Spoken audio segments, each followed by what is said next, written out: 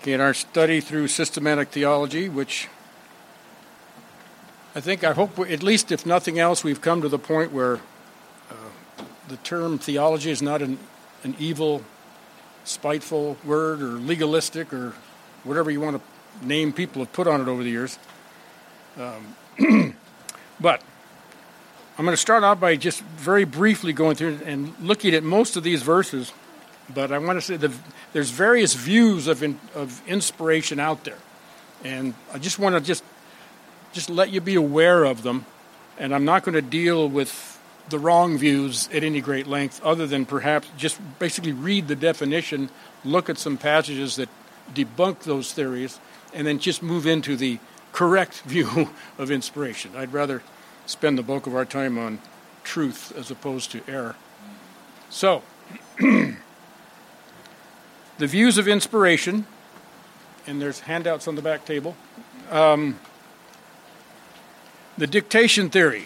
This view suggests that God gave the human writers the precise words to write, and then these were merely instruments in God used like, that didn't come out right.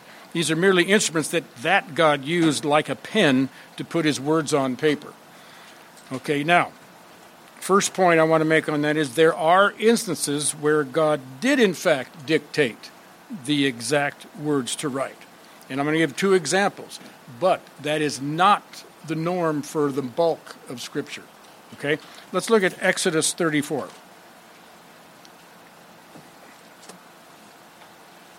This will be a good practice today to get to know where all your books of the Bible are. So we'll start with an easy one.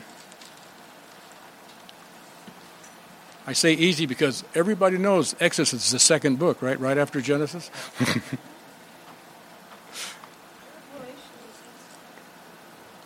Revelation's a good one too. Just back up through your concordance, Exodus 34, 27 and 28. Then the Lord said to Moses, "Write down these words, for in accordance with these words I have made a covenant with you and with Israel." So he was there with the Lord 40 days and 40 nights and did not eat or bread or drink water, and he wrote on the tablets the words of the covenant, the Ten Commandments. And this would be the account of the second. Remember, he broke the first set of tablets? This is the second set of tablets right here. Now, our old friend Revelation that you probably missed so much, I'm not turning there because I'm actually going to be looking at some of these passages in the next session. Okay? So but you know the letters to the seven churches. Right, and he wrote exact words to write. And then the bulk of and there are a few other places in there where he says, write this, write that. But even in the book of Revelation, that was given to him through dreams, visions, and also an angel in those dreams speaking to him, speaking to John. So, now, and then the second point here, if the entire Bible were direct dictation, there would be only one style and one consistent vocabulary from Genesis through Revelation. If that's all it was, okay, there would be no individuality of the human writer's language and style, but just the opposite is seen in the texts of Scripture. Just the opposite. You can see you can see the individual personalities of Peter, Paul, James, John, Moses. You can see their different styles of writing. Now let's look at we're here at Exodus. Let's look at Deuteronomy 3:23 to 25. So watch yourselves, lest you forget the covenant of the Lord your God, which he had made with you, and make for yourselves a graven image in the form of anything against which the Lord your God has commandment. And I'm in Deuteronomy 4. Just want to see if you're paying attention. Okay. 3. Yeah, that wasn't dictated. Just to prove my point. I was waiting for you to catch that. But Deuteronomy 3:23. I also pleaded with the Lord, this is Moses talking, I also pleaded with the Lord at that time, saying, O Lord God, you have begun to show thy servant the greatness and thy strong hand, for what God is there in heaven or on earth, who can do such works as mighty as yours. Okay, so that is it. He's recounting to the people. Because remember, what's Deuteronomy? That was basically Moses' final speech to the nation just prior to them entering into the promised land, of which obviously he didn't get to go. Romans 9, 1 through 3. And again, this would not be something God would dictate to anybody, really, where it says, Paul obviously writing here, I am telling the truth in Christ. I am not lying. My conscience bearing me witness in the Holy Spirit that I have great sorrow and unceasing grief in my heart, for I could wish that I myself were accursed, separated from Christ for the sake of my brethren, my kinsmen, according to the flesh. And again, see, something like that is not going to write this. What would you? But in the natural flow of inspiration, where we'll see more next time, where these writers are moved along, their experiences just weave right into the Scripture and add emphasis to the biblical narrative and to the point being made. Now, see, one of the weaknesses of the dictation theory is that people that hold to that, if you ever got in any kind of a debate with anybody that knows anything about the texts of Scripture, whether Old or New Testament, they would slice and dice you. You would just be destroyed. You would just be zero credibility all of a sudden. And it wouldn't take long to anybody that knows anything. It wouldn't take long at all. Another thing, too, that's what the Muslims say about the Quran. And that's why they say that the Quran is superior, because it was dictated to Muhammad, blah, blah, blah, blah, blah. No. Yeah, I don't know where he got it, but it wasn't dictated from God, that's for sure. Dictated from someone perhaps, but not God. And so they say that, and people that talk to them, people that debate them, which I've listened to a few debates, Christian versus Islam, and in the debates, guys points it out in their own text. Well, why is this a discrepancy if it was dictated? See? And so you got them. I mean, they got them. And so so with the Scripture, the same thing would happen. Only with Scripture, there's a lot more to lose. This is the Word of God. We want to properly present it. Then there's the partial or conceptual theory. And this view teaches that God gave the writers of the Bible general ideas or impressions, and that they wrote these impressions in their own words. The proponents of this view say that this is why the Bible contains so many mistakes. Wow. Whoa, we know where this one comes from, don't we? Yeah. Well, these are people that are, quite frankly, rejecting the truth of Scripture, especially those truths that hit home to them. And so they just kind of write that, well, these guys meant well, but they kind of ran off. And especially when you get into subjects for a long time, like, Paul writing in Romans 1, 18 to 32, which has a lot of use for us today. 1 Corinthians 6, those passages that start talking about sin and avoiding sin. And especially when when so many are promoting those sins that Paul, under the inspiration of the Holy Spirit, is condemning. Okay? And so they say, and you hear this statement all the time, well, these are religious people. These are preachers. A lot of them, like Episcopalians, your lefty Presbyterians, and some of those groups, lefty Baptists. There's a lot of groups out there that say, well, I don't always agree with Paul. Well, then you don't always agree with Scripture. Okay? And that's the bottom line. Look at Psalm 119. I'll just give everybody a little bit of a heads up for our summer reading. Psalm 119 was selected. So every Sunday, you'll get 2 letters of the Hebrew alphabet worth, which is about 16 verses. And we're just going to go through, read Psalm 119 throughout this. That'll take our summer reading time, and then we'll move on to other things, or perhaps some fine upstart pastor will show up and have his own stuff he wants to read. That's fine. But for now, Psalm 119. So Psalm 119, 41 and 43 says, "May thy loving kindness also come to me, O Lord, your salvation according to" what? "Your word. So I shall have an answer for him who reproaches me, for I trust in your word." And see that? I'll have an answer to them who reproaches me. Where's that answer? In the word of God. And then while we're there, verse 160. And again, this whole psalm is just making the case for us believers to stay in the word, read the word, learn the word, and then and for the same reason we're learning theology. So it's not that we become the smartest kids on the block. It's so that we can better know and serve our God. That's the whole purpose of this. It's not just to get smart. You guys are already smart, right? It's that we know more and can take it out there. We learn.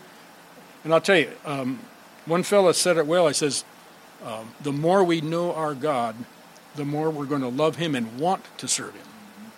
And that's really the truth. That's really the truth. If we're just memorizing a bunch of facts and figures, well, then it becomes legalism. That doesn't benefit anybody. And then verse 160 says, "The sum of thy word is truth, and every one of your righteous ordinances is everlasting." And boy, that says it. That says it. And then the Gospel of John 17:17. And in there, that's that great high priestly prayer that Jesus prayed to God in front of, at that point in time, the 11. Okay, Judas being gone by this time. But John 17:7, praying for his disciples. As a matter of fact, I'm going to back it up and pick up more of the context. Let's pick it up in verse 13. "But now I come to thee, and these things I speak in the world, that they may have my joy made full in themselves." That's the prayer for the apostles, and by extension to all of us. Really, really true, to all of us. "I have given them your word, and the world has hated them, because they are not of the world, even as I am not of the world. I do not ask you to take them out of the world, but to keep them from the evil," or the evil one. And again, that prayer is for ourselves. That's a prayer that we should probably pray for each other, that, Lord, keep us from the evil one. Because the evil one is extremely active in our day and age, unless you haven't noticed. Okay, he's everywhere. He's in the schools. He's in the churches. He's everywhere. Verse 16, "They," that's the apostles, "are not of the world, even as I am not of the world. Sanctify them in the truth. Your word is truth." Sanctify, from the root hagios, means separate them, keep them separated. It's the same word for holy. So that word is translated holy, as in Holy Spirit. Sanctify them, keep them holy. You set them apart in your truth. The word works for both instances. And then, of course, there's biblical warnings all over the place. Let's back up again to Deuteronomy. Now that we know where it is, right? Deuteronomy. You guys did yesterday, so that's good. The biblical warning, and there is many of these, but we'll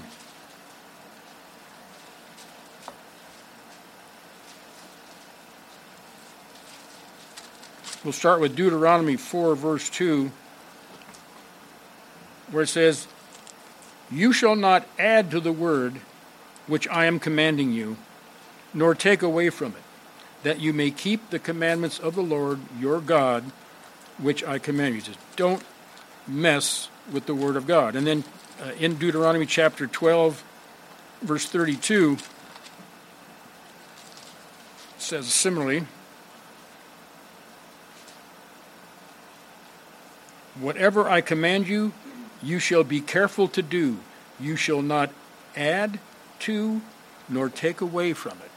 I mean, that, especially in studying and stuff, I take that very Seriously? It's like in last week's handout, I wrote in there Hebrews, a verse out of Hebrews, and I left a word out. I noticed it when I was reading it. Oh, I felt terrible because it was an unintentional messing with the Word of God, and I hate doing that. So, I mean, I promise I will try. It'll never happen again. But so if you still keep those handouts, go back into Hebrews and make your correction. You know, like I say, I feel awful even doing it by mistake. I mean, that's how so important the truthfulness of this word must be kept. It's got to be kept by anybody that ever even thinks, especially thinks about teaching. If that isn't foremost, don't teach, please. We have enough problems. No, but seriously, I mean, that's something that is just to willfully and knowingly tamper with the Word of God, quite frankly, is inexcusable. Inexcusable. And unfortunately, it happens all the time. People play fast and loose and freewheeling with the words, like, oh, well, you know, and they start putting things in the white spaces that aren't there. No, don't ever do that. Not even with children. You're not helping them either. Okay, Jeremiah 26, 1 and 2, saying, in the beginning of the reign of Jehoiakim, the son of Josiah, king of Judah, this word came from the Lord, saying, thus says the Lord, stand in the court of the Lord's house, and speak to all the cities of Judah who have come to worship in the Lord's house. All the words that I have commanded you to speak to them. And look what he says. Do not omit a word. As a matter of fact, after reading that, maybe, can you hand back those from last week? I'll make new ones. No, but seriously, do not omit a word. And that tells you something, too, about, we're going to look at it, about verbal inspiration. Every single word in this book is important because every single word in this book is from God. So when we read the word, it's God speaking to us. And therefore, we must not remove or add anything to this word. And then all the way back to Revelation 22, a passage I won't be dealing with this morning other than just reading it later. Like the message for this Sunday morning is going to be along the line of what's written in 22, 10 through the 21. And there's several warnings sprinkled throughout here. And it says, verse 18 and 19 says, I testify to everyone who hears the words of the prophecy of this book, if anyone adds to them, God shall add to him the plagues which are written in this book. And you remember the plagues that are written in this book. That's nothing you want. And if anyone takes away from the words of the book of this prophecy, God shall take away his part in the tree of life and from the holy city, which are written in this book. And that's another way of saying, that statement is another way of saying, anyone who tampers with the word of God is obviously not a believer. Therefore, you will not be in the tree. You will have no access to the tree of life. You will not be in the holy city because there's a city. If that's talking about the New Jerusalem, remember we studied that the New Jerusalem that's on the new earth, and only believers are even alive at that time, let alone there. That's it. Everybody else is gone. See, that's after the great white throne. So we're only talking about a time where only believers are going to be there. And so that's what that's saying. And again, we have to look, when you look at a book like Revelation, it's written, well, we're going to see, it was written like around 95 AD, but this book, because let's face it, not only are the new heaven, new earth still out there a ways, the millennial kingdom is still out there a ways, the tribulation period is still out there a ways, may not be a long way, but they're all out there ahead of us yet. They're not, we could be close. It could be another 100 years, 1,000 years. Who knows? This is all on God's timing. We may wake up, we may find out one day that we're actually living in the primitive church. I don't know. I don't want to be presumptuous. I mean, like a lot of people run, oh, the Lord's coming. Look at the sign. Look at the signs. You can't say that unless you got did you get some special revelation I missed? I mean, I have a question. Yes. About adding to the book. Isn't that the entire written word, not just the book of Revelation? Well, it definitely refers to the book of Revelation, but we've seen that principle refers from Genesis all the way through the end. We saw it in Deuteronomy, we saw it in Jeremiah. And if you add to Revelation, you're adding to the Bible, right? Because see, it was the very last book written. Like the Book of Mormon. No. That's a pretty pathetic edition, quite frankly. But see, that's an addition. But what they're talking about is something like, well, we'll get into it later on in our class about this Bible, is like some of those supposed lost books of the Bible. That would be a classic example of somebody adding books that were. You're going to find out it's basically a bunch of Gnostic nonsense that popped up in the 2nd and 3rd century. But it's just wild. Okay. We good with conceptual, partial, that the Bible just kind of threw out happy thoughts and people kind of ran with them? No, that doesn't work. Now we got the natural theory of inspiration.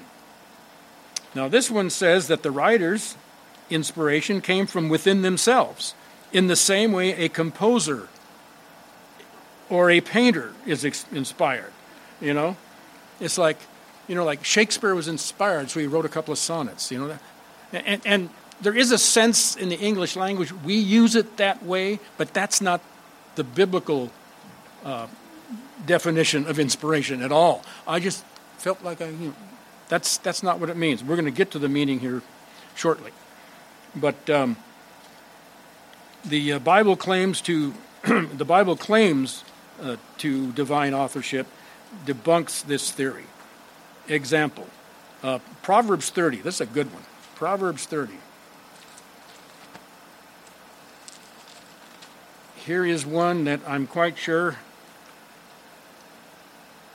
although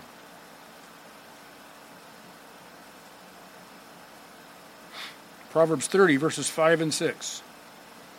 Every word of God is tested.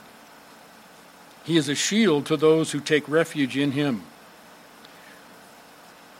And based upon that statement, look what the next statement is. Do not add to his words, lest he reprove you and you be proved a liar. You be proved a liar. Okay? And those who add to Scripture are liars. Because they add to Scripture, then try to pass that off as the Word of God. They are liars.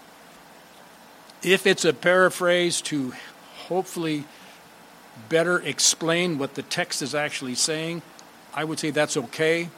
But just, if I ever paraphrase something, I always like to identify it as a paraphrase.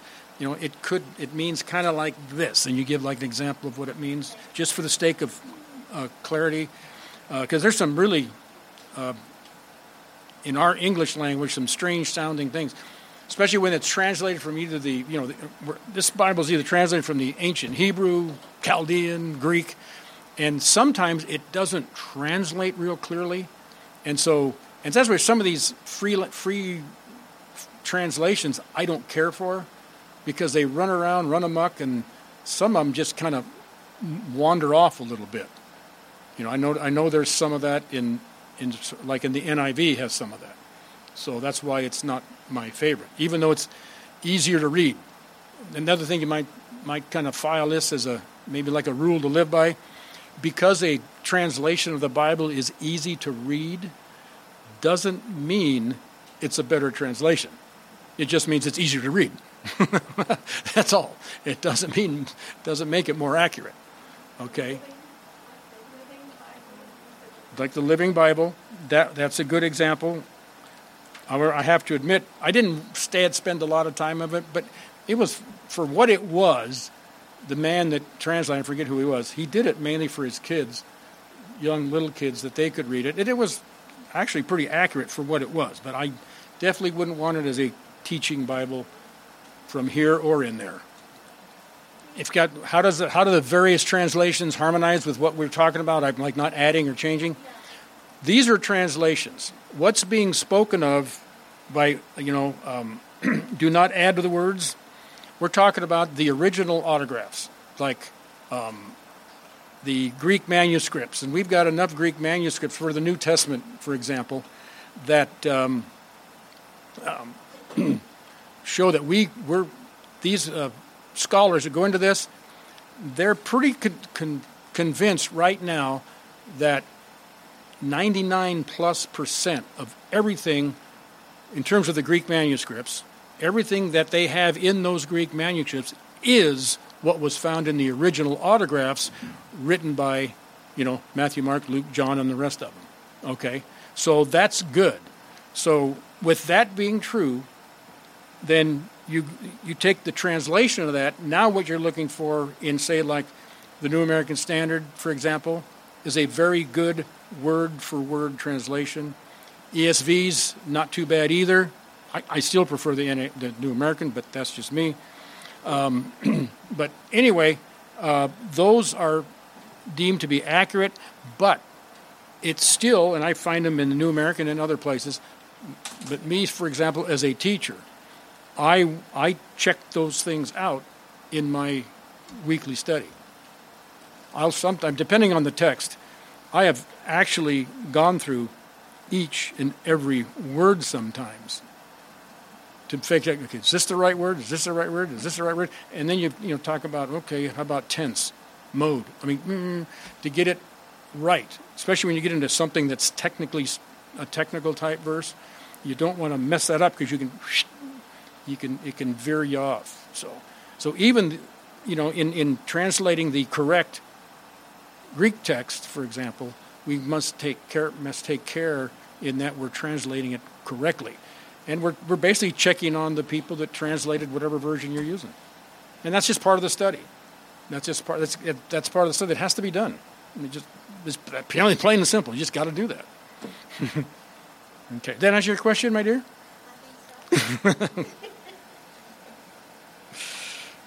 If you're happy, I'm happy.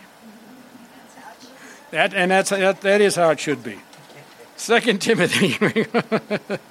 Otherwise, it's a long ride home. No,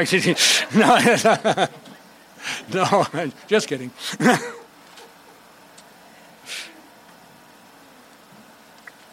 2 Timothy 3:16. This is kind of like the poster verse for the Scripture, and one we're going to be looking at this morning. All Scripture is inspired by God and profitable for teaching, for reproof, for correction, for training in righteousness. And they say, well, why would that be so? Well, verse 17, that the man of God may be adequate, equipped for every good work.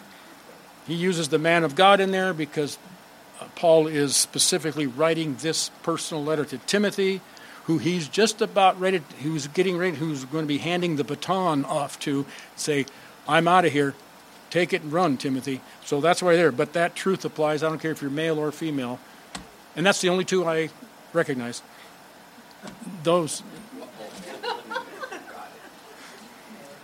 I know how politically incorrect of me. But,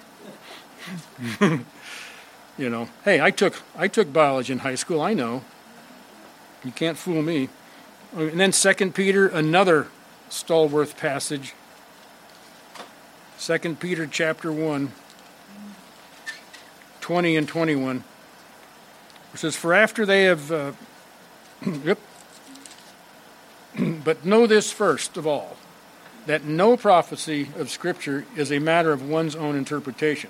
For no prophecy was ever made by the act of human will, but men moved by the Holy Spirit spoke from God. In other words, it's not a matter of one's own interpretation. So like that theory, the natural, that is a total debunk of the natural. It's not from within man. This word does not have its origin in man. It has its origin with God, specifically the Holy Spirit. Within man, you'll find a sinful heart. And so if you leave it up to man to come up with the Holy Scriptures, or any kind of, you'll wind up with an unholy Scripture, because we'll look in man's writings. What do you got? Man making excuses for their sin. We've got man right now promoting sin. And if you promote righteousness, you're the evil one. We're in an Isaiah 5 world where, they're calling good bad and they're calling bad good. I mean, that's the kind of world we're living in right now. And that's why it's very important. Now that for a lot of us, I think, I mean, even a lot of folks that aren't Bible-believing Christians understand this multi-gender thing is a lot of nonsense. Even many of them know it. And even many of the corporations know it, but are afraid to say so they back it anyway. Okay, I'm kind of glad I'm retired, because I think if I was still working, I'd just liable to find myself fired. I really would. I mean, I came close a couple of times, but, and not for doing lousy work, but for speaking up for, shall we say. But, hey, I look at it this way. This is a biblical truth. I'm not backing off. I'm not backing off. I'm not supporting that. They've crossed my line. Let's just put it that way. That's it. That's it. It says what it says. It does. It does. And hey, if one of these days they want to come here and lock up the church because we're preaching this, Sunday morning at my house. Let's go. We're still going to have Sunday morning. It's just, no, this ain't, it's like old Perot used to say, this dog won't hunt. Some of you remember him and probably say, who? You can remember him. He's a crazy guy. Anyway, it's fun though. All right. Now, the biblical view of inspiration, which is verbal and plenary. Now, verbal means the Holy Spirit so guided the writers that even their choice of individual words conformed to God's intended meaning. That's it. And that really covers the next one, plenary, where it says all of Scripture, not just certain books or portions of books or certain types of material, is inspired. The example of those that don't hold with it, like, remember the Samaritans? They only accepted the Pentateuch, which is the 5 books of Moses. That's it. They didn't accept anything else. So, anyway, I just thought I'd throw them in there just to let you be familiar with the words, and that's all I want to do. Just the verbal is the big one. Let's face it. If every word's inspired, every book is. I mean, let's face it. So we got it. Now, the doctrine of inspiration. What is it? Well, the doctrine of inspiration teaches that all Scripture is from God. Scripture did not originate within the mind, heart, soul, or imagination of men apart from God. It was God who supernaturally caused these men to accurately record His words. That's it. To me, I couldn't think of any better way to explain it. I think that's it. That's it. It's all God. It's all God. And again, all the more reason as we turn to back to 2 Timothy, that it, because of what it is, it demands our utmost attention and diligence when we go to it. And hey, let's face it. Every time say we're going to be reading from the letter to Timothy, the second letter to Timothy, we are reading a letter from God that goes beyond Timothy to all of us. 2 Timothy 3:16, again, all Scripture is inspired by God and profitable for teaching, for reproof, for correction, for training in righteousness. What does all that mean? Well, all Scripture is inspired, and that's what I want to look at today. When were they known to be Scripture? I believe so, and that's something we will be addressing. Yes, I believe they knew what they were writing. I certainly believe that. And let's see. We've got time, and I think we're gonna matter of fact, we're gonna see a little example of that. We're gonna go into that a lot next week, but we're gonna touch on it this week. All Scripture, all the word, and this is directly right. This is a transliteration. You know what that is? Mm-hmm. Taking the Greek word and putting the Greek letters into English letters, so you keep somewhat the pronunciation and the correct letters. So all, pasa, it's not Spanish like que pasa. No, this is all. It's pasa. If that's assuming I'm pronouncing it right, but hey, I'm old, but I wasn't there in the first century, so I'm not 100% sure. All, pasa, means all or every. Scripture, graphe, literally means that which is written. In the New Testament, it is used for the Scripture in part or in its entirety. We got two examples we can find right there in Mark 12. And that's a place we were at not too long ago. Again, the word graphe, scripture, translated scripture, is used in of specific passages and also for the Bible in general.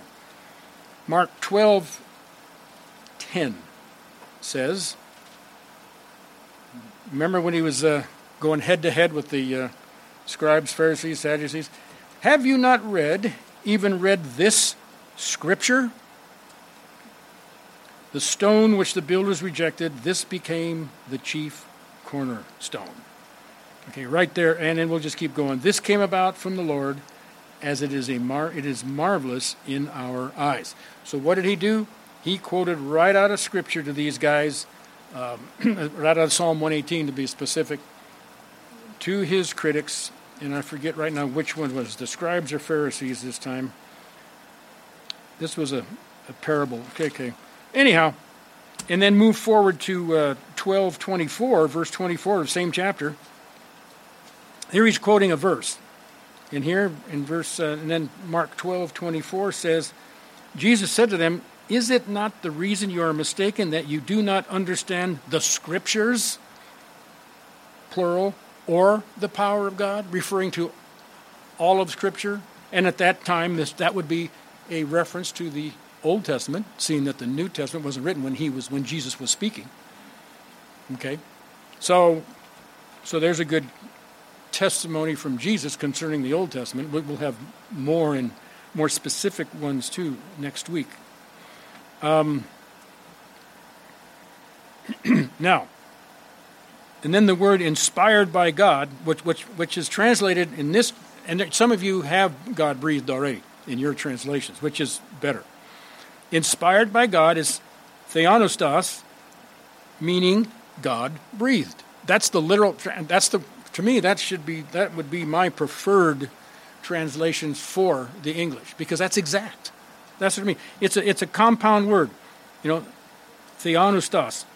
The first part, theo, from theos, meaning God, and pneustos from pneuma, which means spirit or breath. All right, so you put them together, you've got God breathed. Now, here's a question that people, and that this should answer Jackie's question. Does 2 Timothy 3:16 apply only to the Old Testament? I have heard it both ways. Let's look at that. Let's look at the Scripture, then you can make up your own decision. I won't influence you. This is how this kind of thing is done. Now, check the immediate context of 2 Timothy, this 3:16. Well, let's broaden it out a little bit. Let's begin at verse 13. But evil men and impostors will proceed from bad to worse, deceiving and being deceived. Yeah, that looks familiar. You, however, he's talking to him now. You, however, and this is to all of us, this message, you pass that through to every one of us here, because we are living in just that kind of time. You, however, continue in the things which you have learned and become convinced of, knowing from whom you have learned them, and that from childhood you have known the sacred writings. That's another term for the Scriptures. In this direct context, we're talking Timothy as a kid. We're talking Old Testament. Just keep reading. Which are able to give you the wisdom that leads to salvation through faith, which is in Christ Jesus. And then we go on. All Scripture is inspired by God and profitable for teaching, for reproof, for correction, for training in righteousness, that the man of God may be adequate. Adequate doesn't mean just passable. Adequate means you're ready to go. You are ready to go. You're adequate. You're equipped. Not just like adequate. Sometimes adequate, like you just barely make the grade. No, this is beyond that. Equipped for every good work. So right there, some might say, well, see, right there in the immediate context, that's, maybe it does just mean the Old Testament. Because they're saying, because the New Testament wasn't fully written yet. Well, let's look at the context within the writings of Paul. We don't have to go far. Let's look back in 1 Timothy 5:18. Okay, this is Paul's first letter to Timothy. The elders who rule well, let the elders who rule well be considered worthy of double honor, especially those who work hard at preaching and teaching. Verse 18 then goes on, for the scripture says, you shall not muzzle the ox while he is threshing, and the laborer is worthy of his wages. Now those are two quotes. The you shall not muzzle the ox is quoted from Deuteronomy 25:4. We won't go there. However, the laborer is worthy of his wages is a direct quote from Luke 10, verse 7. But don't take my word for it. Let's go take a look. Luke 10:7. Jesus is speaking. And stay in that house. He sent the 70 out, and when you go into town, people invite you, stay in the house. And stay in that house, eating and drinking what they give you, for the laborer is worthy of his wages. Do not keep moving from house to house. If you find a good place, especially if they've got a good cook, no. But stay there, for the laborer is worthy of his wages. And when Jesus making that statement, he was not quoting the Old Testament. Okay? And by Paul quoting Luke, who was one of his companions. Remember that? Luke, who wrote the Gospel of Luke and Acts, and perhaps something else. So right there, and then you look at the context of the New Testament, even broader. Let's broaden it out some more. So we've already seen the context within Paul, that it stretches back to what Christ said in another book of another New Testament book that Paul deemed as Scripture, or he wouldn't quote it. Right? And so now let's look at 2 Peter chapter 3, 13 through 16. But according to his promise, we are looking for new heavens and a new earth in which righteousness dwells. We just saw that a few weeks ago. Therefore, beloved, since you look for these things, be diligent to be found by him in peace, spotless and blameless. That's how we should apply all that stuff we learned about our future, the new heaven, new earth. We're looking for that to come. Yeah, that's our future. So in the meantime, we want to show ourselves to be diligent, be in peace and spotless. Sin-free. And regard, verse 15, regard the patience of our Lord to be salvation, just as also our beloved Paul, according to the wisdom given to him, wrote to you. In verse 16, here's the key verse here for this. As also in all his letters, speaking in them of these things, in which are some things hard to understand. You go through Romans, there's some very difficult passages. And Romans has some difficult passages. Ephesians has some difficult passages, very difficult passages, which are hard to understand, which the untaught and unstable distort. Hello. As they do also the rest of the Scriptures to their own destruction. So here Peter is pointing to Paul's writings as being Scripture. And I think the answer to the question, too, is does 2 Timothy apply? Well, first of all, my conclusion, the bottom of the page, 2 Timothy 3:16, is a theological statement of fact that applies to all Scripture in both Old and New Testament. And also, I think that answers the question, well, did the New Testament writers understand they were writing Scripture? My answer to that is I believe, yes, they did. Some just say, and it's more a matter, and these aren't heathens that are saying this, it's more of a matter that they feel because that their context is too narrowed, and because the canon of Scripture was not completed, they say, well, that's obvious. It's an obvious example of the Old Testament because the New Testament. Well, my answer to that statement is it's not as obvious as you evidently thought, and that's where a little more homework would have saved them from that unknown embarrassment. Well, when it says all Scripture, that's why I called it a theological statement applying to all Scripture. If it's Scripture, it's inspired by God. Next question. That's how I look at it. I think you're looking at it the same way. Yeah. Well, it's amazing what turns out to be controversy in the wonderful world of biblical exposition. Well, that's one of the reasons we felt it would be beneficial to just take the word dispensational out of our statement of faith, because that can cause confusions, because there are the hyper-dispensational out there. Well, another thing that they'll do is like the hypers. They'll say, well, like the Sermon on the Mount actually only applies to those saints that are going to be in the millennium. Boy, there's a lot of richness being lost to this age if you believe that. So anyway, good conversation. Let's close. Heavenly Father, we thank you, Lord, for this time together, and we thank you, Lord, that your word is understandable. And Lord, we do. We just pray that we are faithful in our personal studies. And again, Lord, we just thank you for giving us this word and the ability to understand it. In Jesus' name, amen.